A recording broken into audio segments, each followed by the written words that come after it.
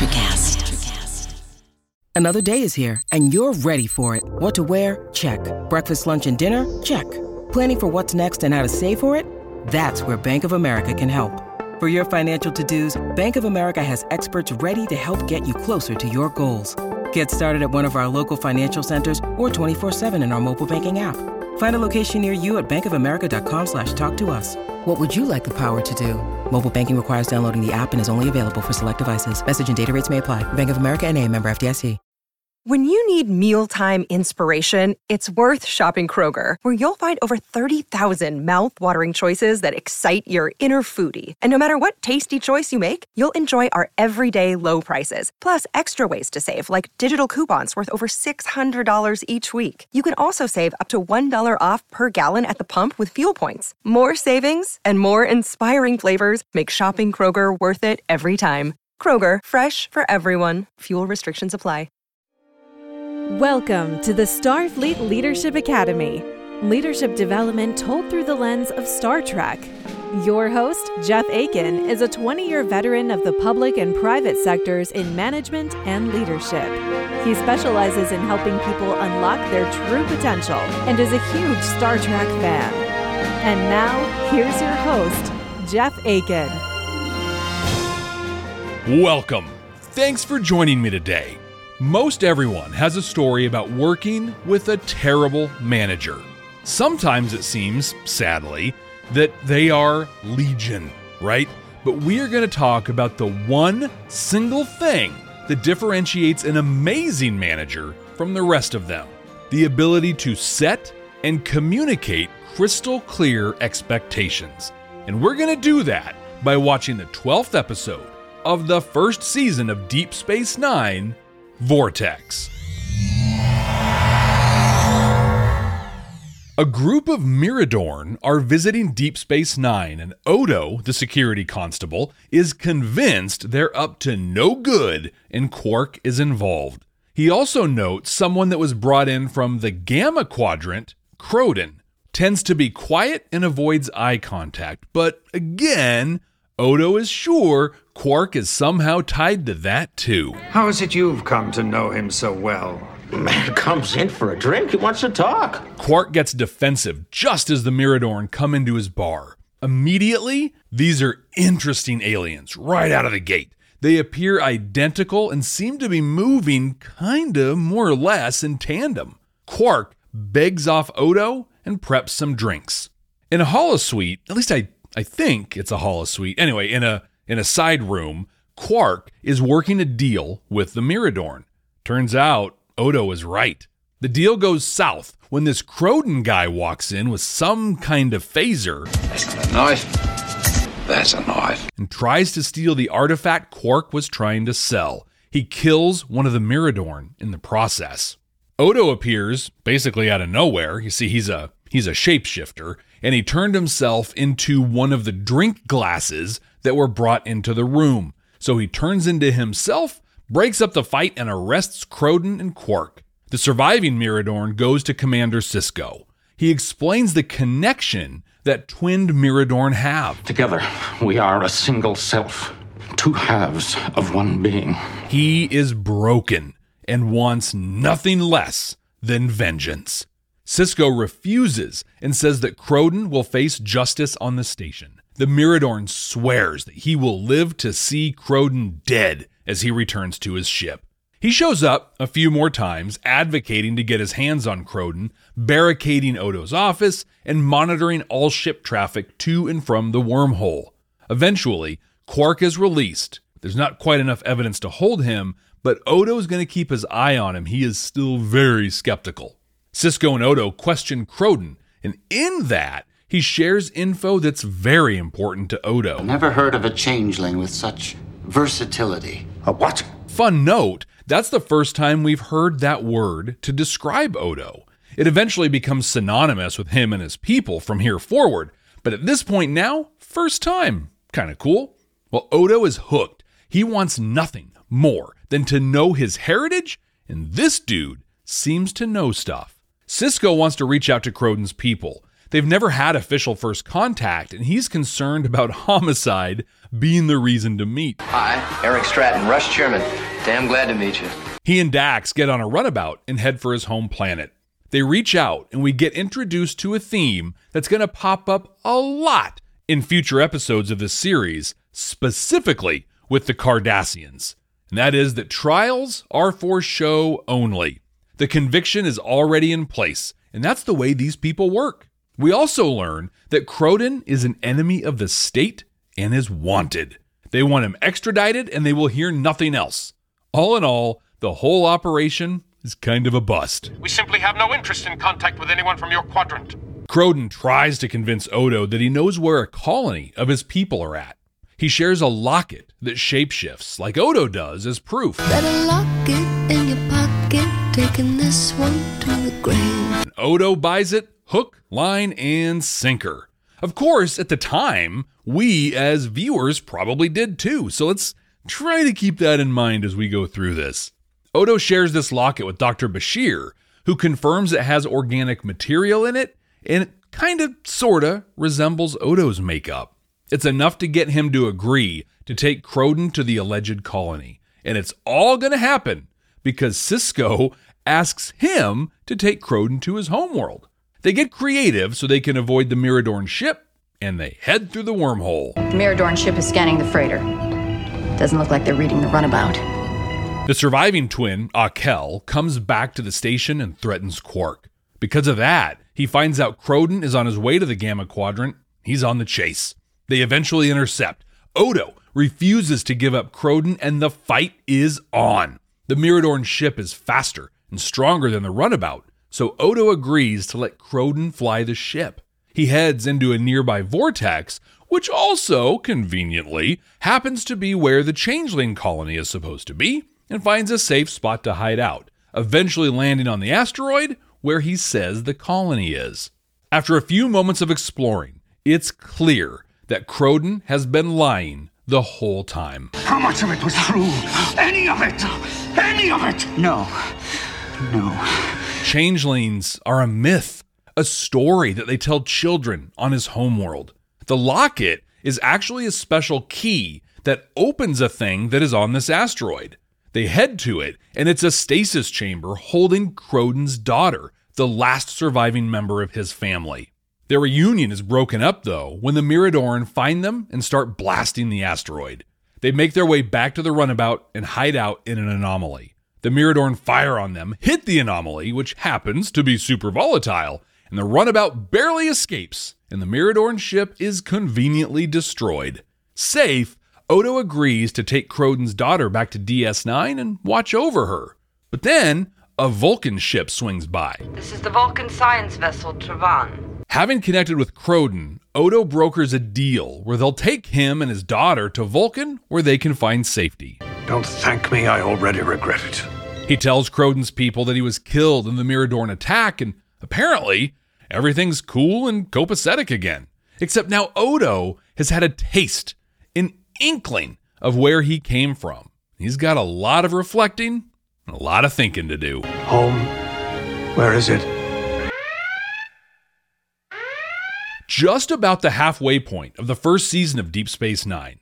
Have I shared on here that I really don't care much for this season? In fact, when people tell me they're going to watch DS9 for the first time, I recommend they watch Emissary and Duet and skip the rest of the season. And this one kind of backs that up. That said, this one had some notable firsts and did a lot to build up the Quark and Odo relationship. And speaking of Quark... Come to Quark's Crush is fun. Come right now. Don't walk. Run!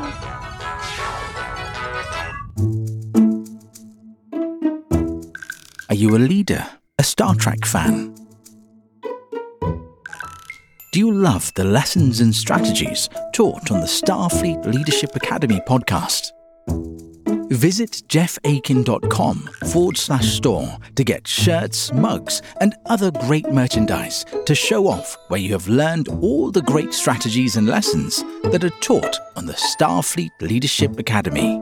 Visit jeffakin.com/store or click on the link in the show notes to support the podcast and look good doing it. At Evernorth Health Services, we believe costs shouldn't get in the way of life-changing care, and we're doing everything in our power to make it possible. Behavioral health solutions that also keep your projections at their best? It's possible. Pharmacy benefits that benefit your bottom line? It's possible. Complex specialty care that cares about your ROI? It's possible. Because we're already doing it. All while saving businesses billions. That's Wonder made possible. Learn more at evernorth.com/wonder. I do carry a select line of unique artifacts and gemstones indigenous to this region.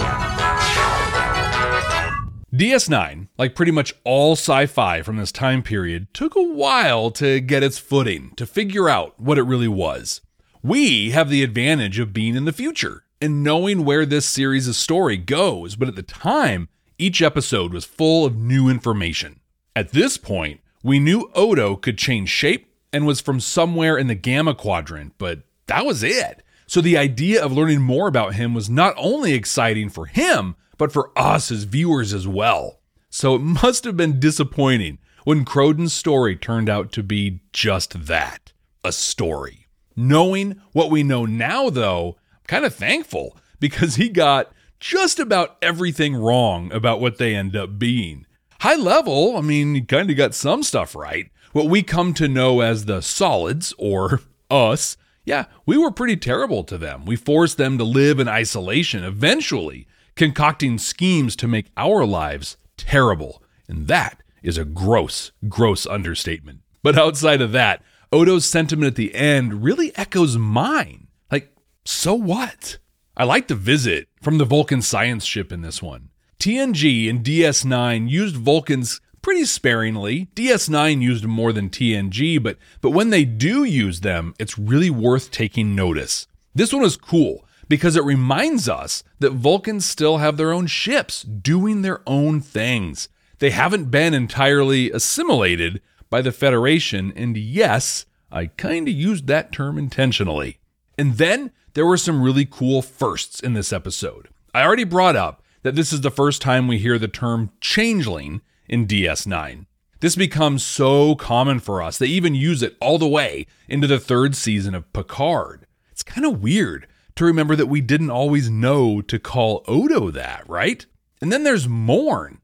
If you like DS9, you know who Morn is. He's the big, kind of dumpy looking guy that is always sitting at the bar. Afternoon, everybody. No! The show uses him in fun ways, and we slowly learn about him and his race. We learn he's a Lurian, a race that mostly keep to their home planet in the Ionite Nebula.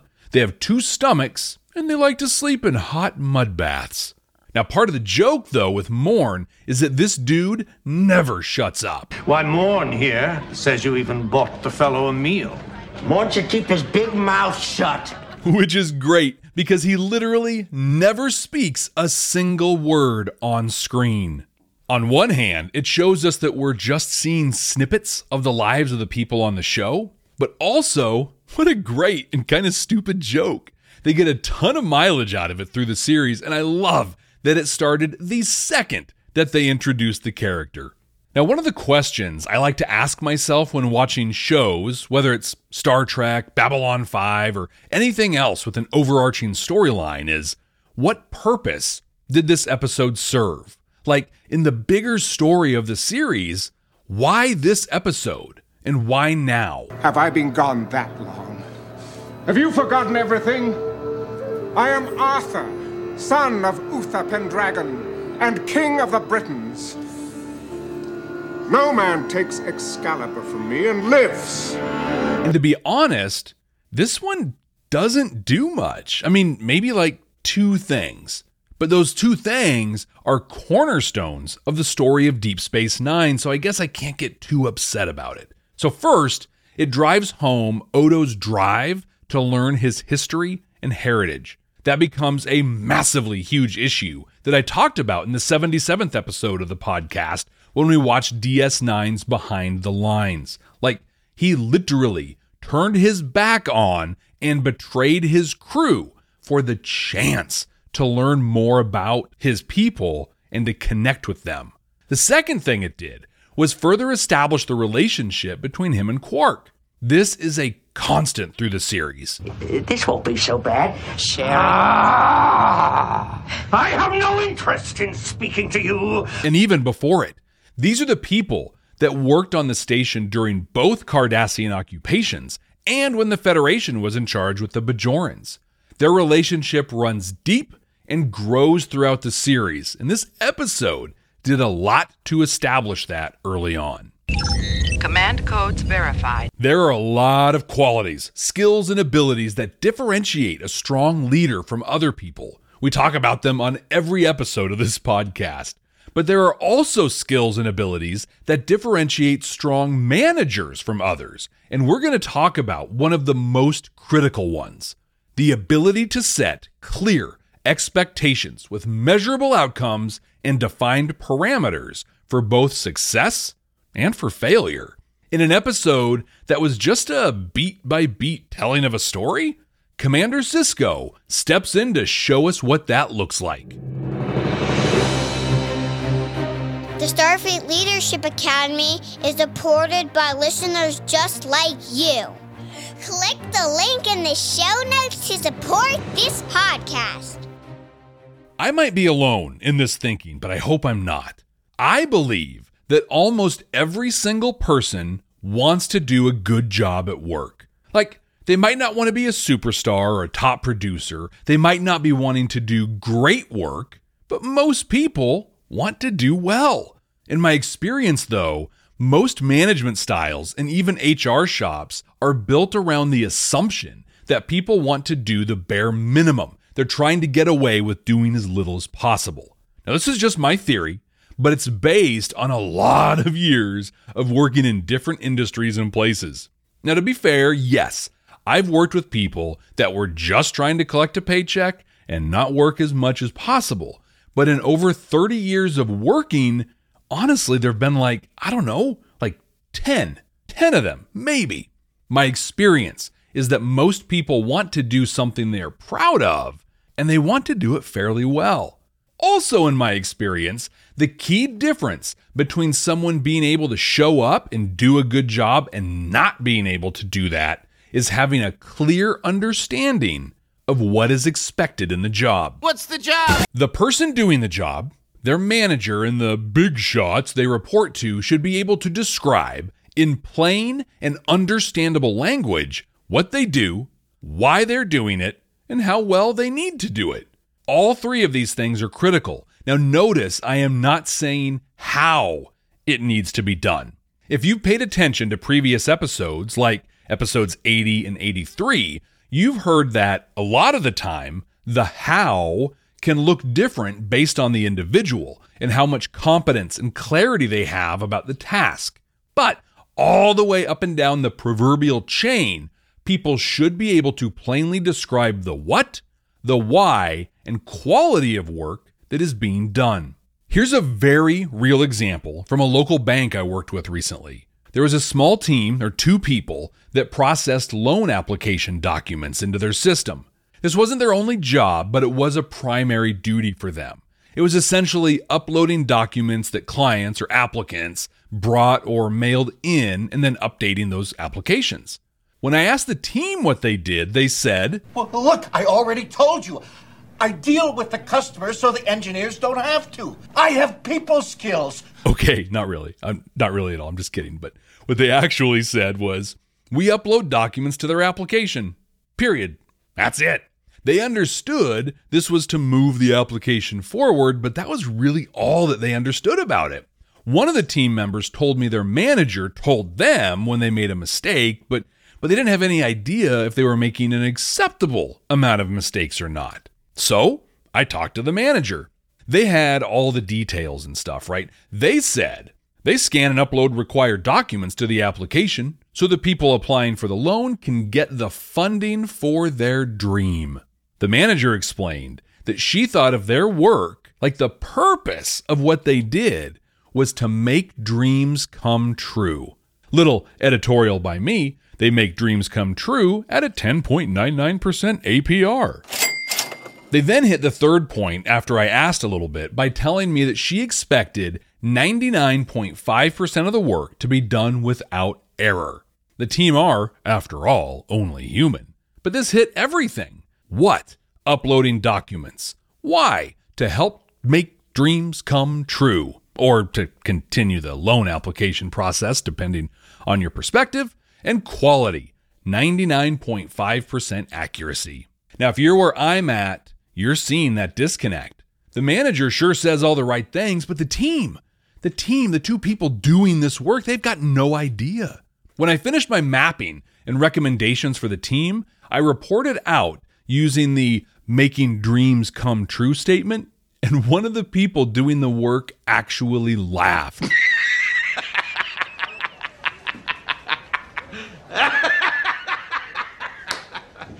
They said they had never heard that said before.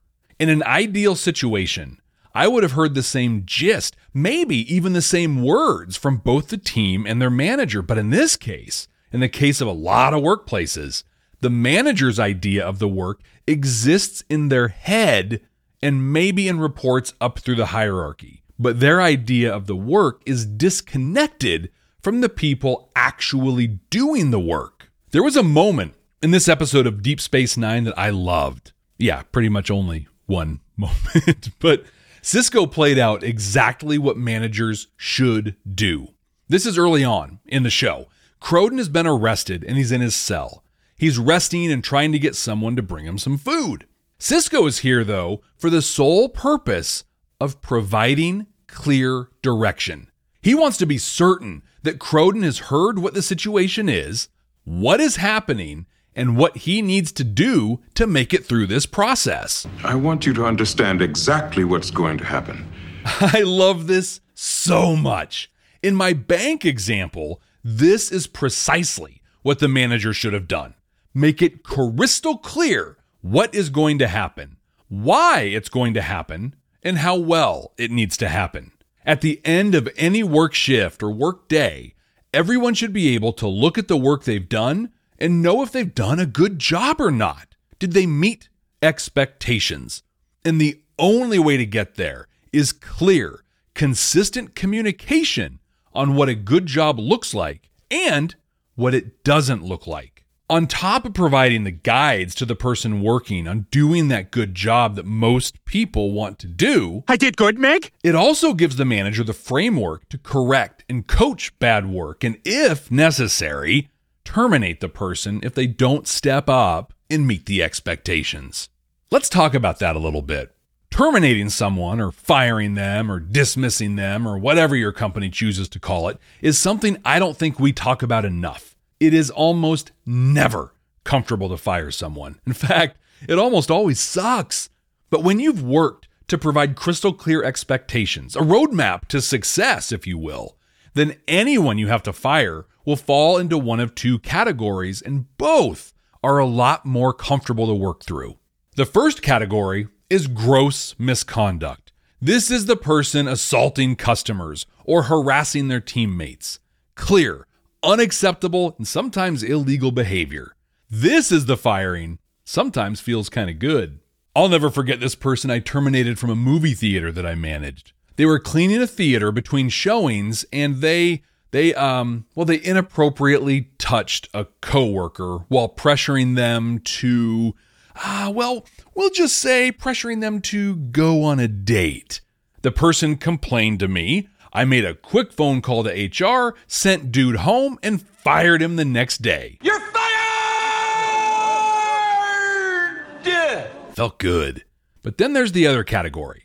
These are the people that are, to use some HR language, that are either unable or unwilling to meet the expectations that you have clearly communicated. This still kind of sucks to do, but here's the thing. If you were clear with your expectations, hitting on the what, the why, and the how well, and you told the person where they were at and gave them parameters on improving, when it's time to let them go, you can rest easy. You were clear. You gave the tools for them to be successful, like appropriate training, and you were transparent about how they were performing compared to those expectations. Now, they've basically made a choice to not perform at the level they should be, and firing them is it's simply facilitating that choice. That's it. I think I count success when I terminate someone and they were expecting it. They knew it was coming. That means I did my job communicating expectations and being transparent and clear on where they stood.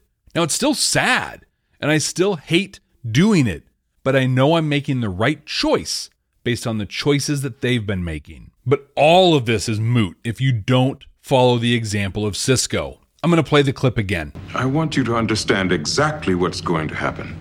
This is where you need to be. This is how you need to be communicating with your teams and the people you work with. Notice the first phrase of this. I want you to understand. I want, right? You want them to understand. So you tell them the what, the why, and how well, and you tell them a lot. You tell them all the time. Provide clarity through consistent and almost constant communication. If you, as the manager, describe what success looks like the exact same way the people doing the work describe it, mission accomplished. Well done. Communicating crystal clear expectations and providing that roadmap to success will give everyone the framework necessary to do what most people want to do. A good job. A job they can have pride in. And all you have to do is tell them what that is. I want to share a really cool podcast with you, but to call it a podcast really does it a disservice because I think it is much more than that. Victoria and T host Star Trek Sundays. You can find it at StarTrekSundaysPodcast.com. But this is an experience. Yeah, I like that better than podcast. It's an experience that looks at philosophy through the lens of Star Trek. They pick a topic or a theme and then curate 2 episodes of Star Trek that speak to that. They invite their community to a watch party of the episodes on Saturdays and then host an interactive discussion on the theme through those episodes on Sundays. I really encourage you to check them out at StarTrekSundaysPodcast.com. I also encourage you to connect with me. I'm on Twitter and Mastodon at SFLA Podcast, and you can follow me on Instagram at Jeff T. Aiken. That's Jeff, T as in twins, A-K-I-N. I haven't done the threads thing yet, but if you're there, let me know. Now, before we get to the next episode, I want to share a quick personal update. My family is going to take a little time as our summer break winds to a close. We're going to do some fun things. So you won't see another episode of the podcast for about a month. I'm going to take this next round off. During my break, if you haven't already, I recommend taking some time for you as well.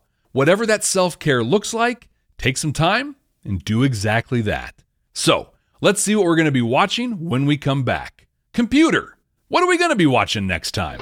Working.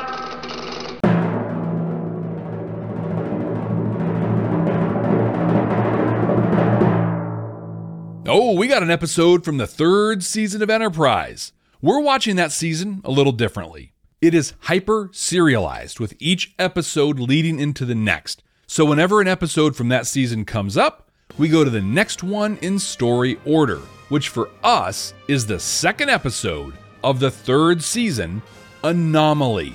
In this one, the Enterprise becomes a target for pirates and raiders in the Delphic Expanse as they continue their search for the Xindi. I'm excited to return and watch this one with you.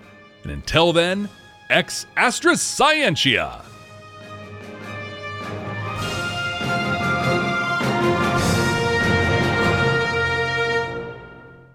Today is working for me. Do you believe that for yourself? Hey, I'm Pastor Julie, and I want to empower you through encouragement. Inviting you to my podcast, Big Truth Encouragement, where I unpack living a faith-filled life. I created my podcast for the ladies, but gentlemen, you'll gain something too. So I invite you to listen to Big Truth Encouragement on Electricast and any platform where you listen to your podcast. Electricast. Hey there, I'm DC. I host the Rock Podcast, Back to the Arena, The Interviews. It's about a 30-minute podcast where I talk one-on-one with a band who has released new music.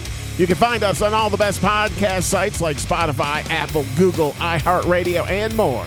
If you're a rock fan like me, subscribe today to Back to the Arena, the interview. Electricast. Electricast.